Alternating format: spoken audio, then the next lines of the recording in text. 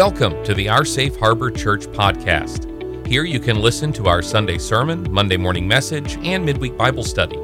We hope you will consider subscribing, sharing, leaving a review, but please be sure to check out our website at www.oursafeharbor.com to learn more about us and find ways to get involved. Our Safe Harbor Church, we are with you wherever you are.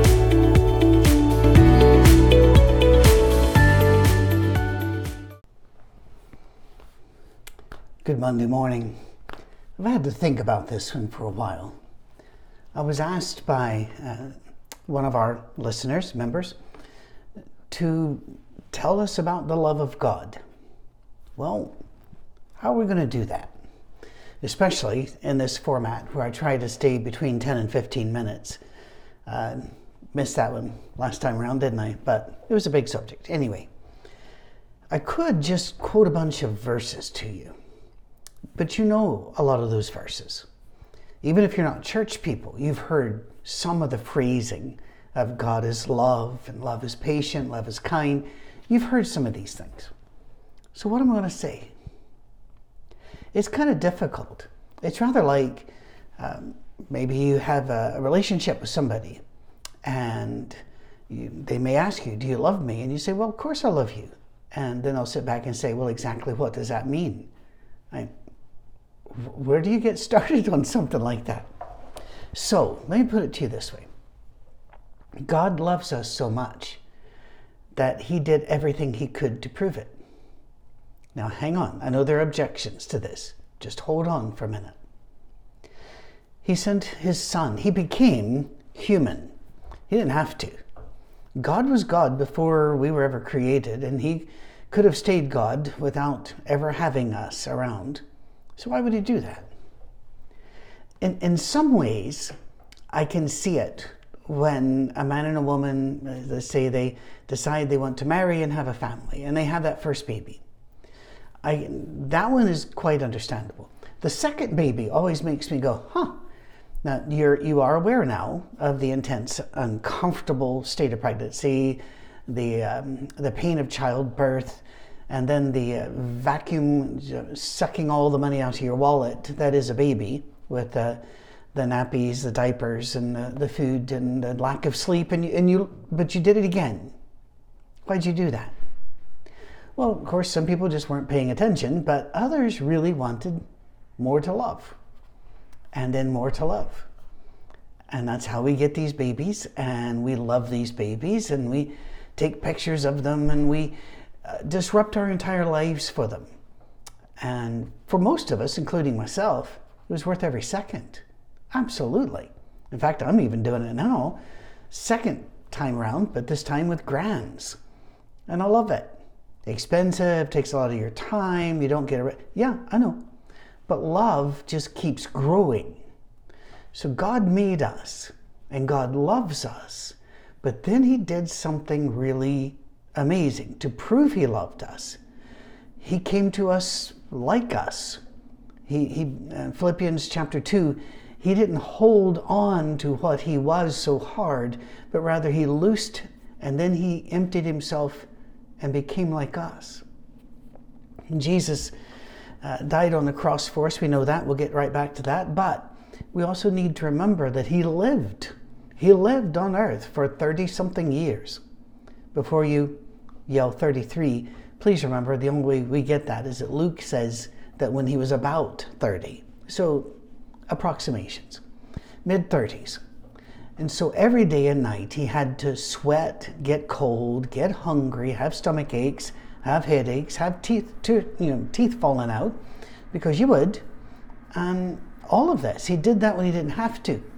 Then he went to the cross, and what does he talk about on the cross? He says, forgive them.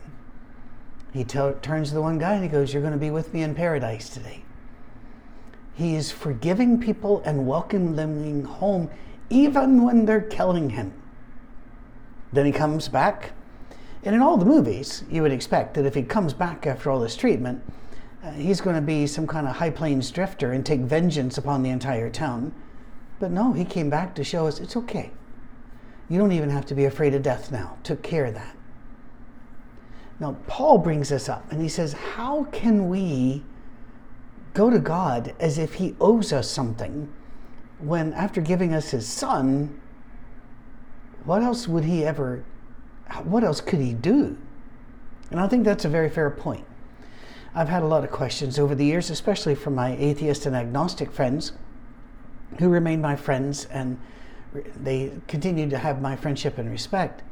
But they would ask, well, why did it have to be a cross? Why couldn't he have done it another way?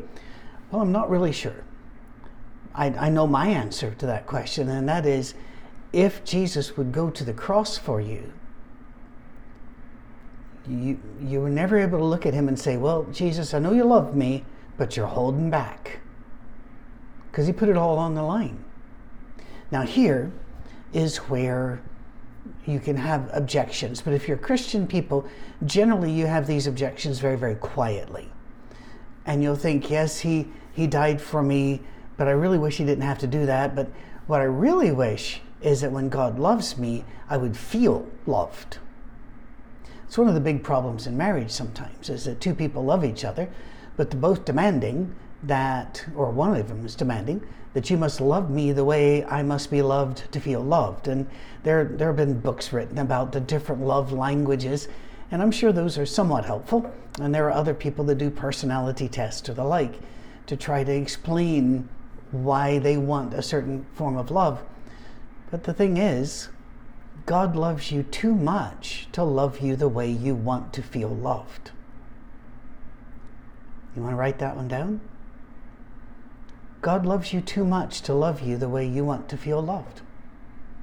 For example, let's say that I'm hanging out with my grandsons. I hate to call it babysitting when they're 13, 11, and 8, but hanging out with the grands.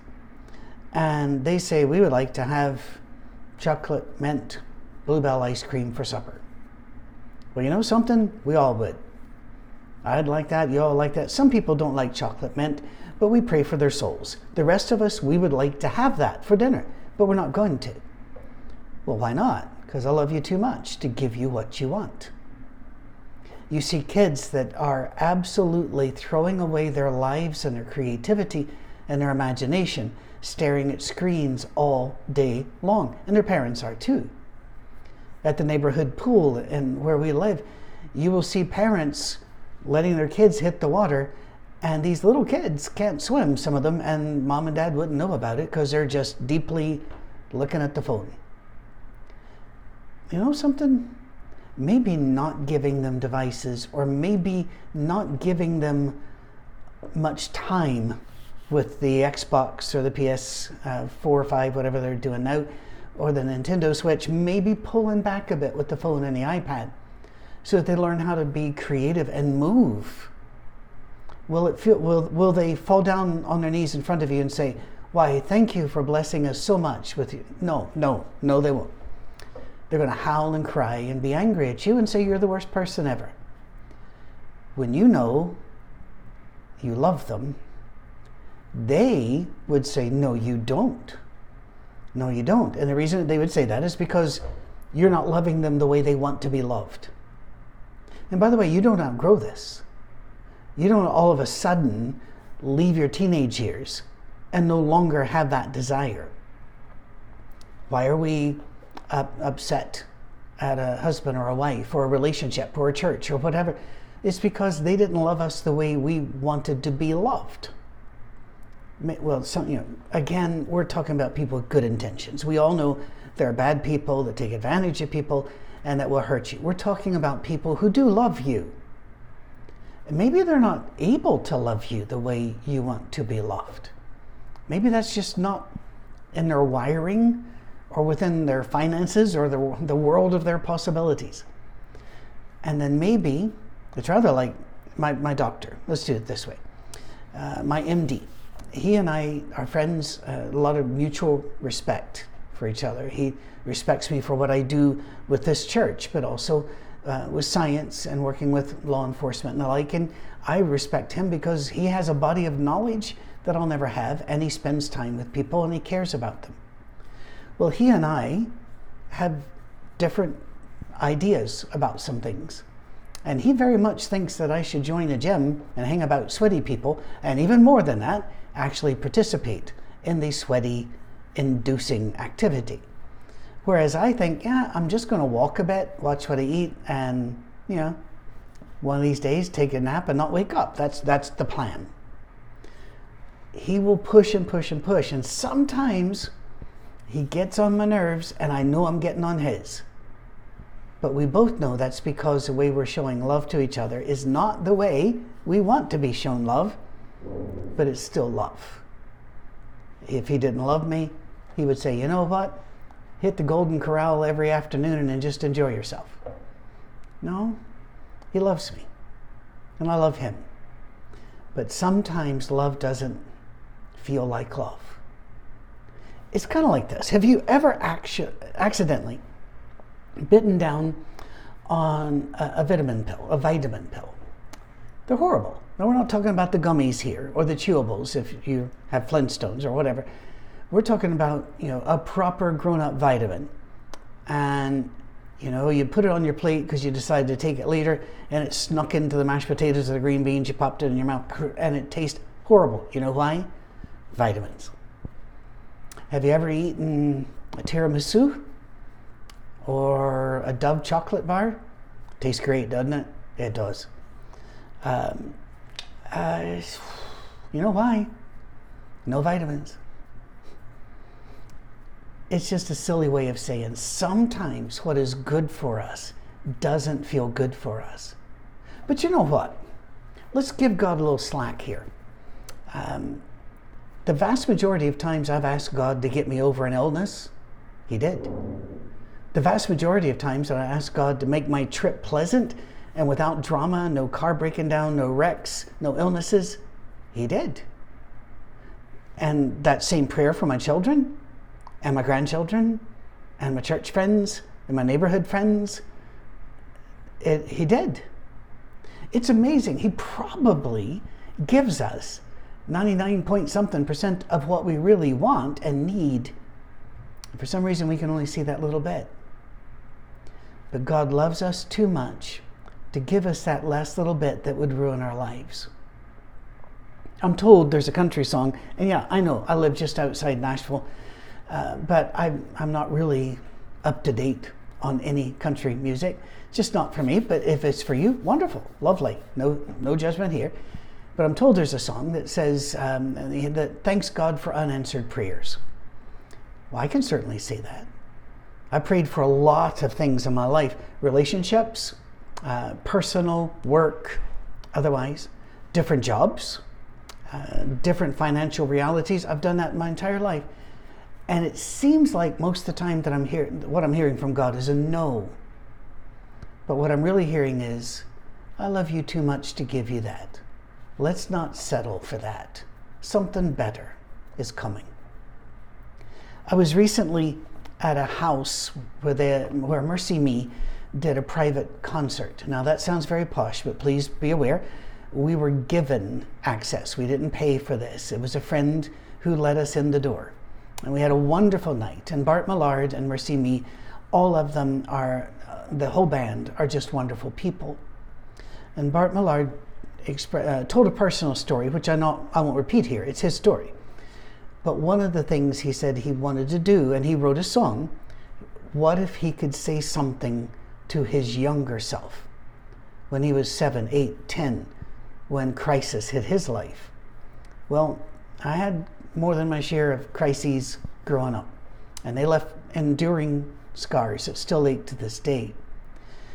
And I started wondering, what do I say if I could go back and speak to that 8-year-old, that 12-year-old? What would I say? Now here's the tricky bit. If I say too much, it would change the trajectory of one or two decisions or of his entire life, and I wouldn't end up with Miss Cammie, my 5 beautiful grands, my 2 wonderful children, and their amazing mates. I wouldn't end up being a part of our safe harbor. I wouldn't end up doing Monday morning messages. So how do I show love to that little boy without ruining what's coming next? The only thing I could come up with, I told my wife, was later. I said, I think I could just say, it gets better. God loves you so much, He won't give you everything you want, but He is whispering in our ears, it gets better. It gets better. You see, we did all that without having to talk about eros and philos and agape. Because once you do that, once you start using definitions out of a book, it doesn't have the same warmth, does it? The fact is, God loves you so much, He has held nothing back good from you. Don't let the devil's lie in the Garden of Eden still work today when he looks at Adam and Eve and goes, God's holding out on you, isn't He? Yeah, the answer is He is. God is absolutely refusing to give me some things that I want because He loves me too much. And He loves you. It may not always feel like it. I'm going to grant you that. No argument here. But sometimes love feels like that. God loves you. So do we at our Safe Harbor. We may not even know you, but as soon as we contact you, or you walk in our door, you're going to know you're loved. If you need help, let us know. If you need prayer, let us know. If you have questions, let us know. info@oursafeharbor.com. Have a lovely week. You are loved.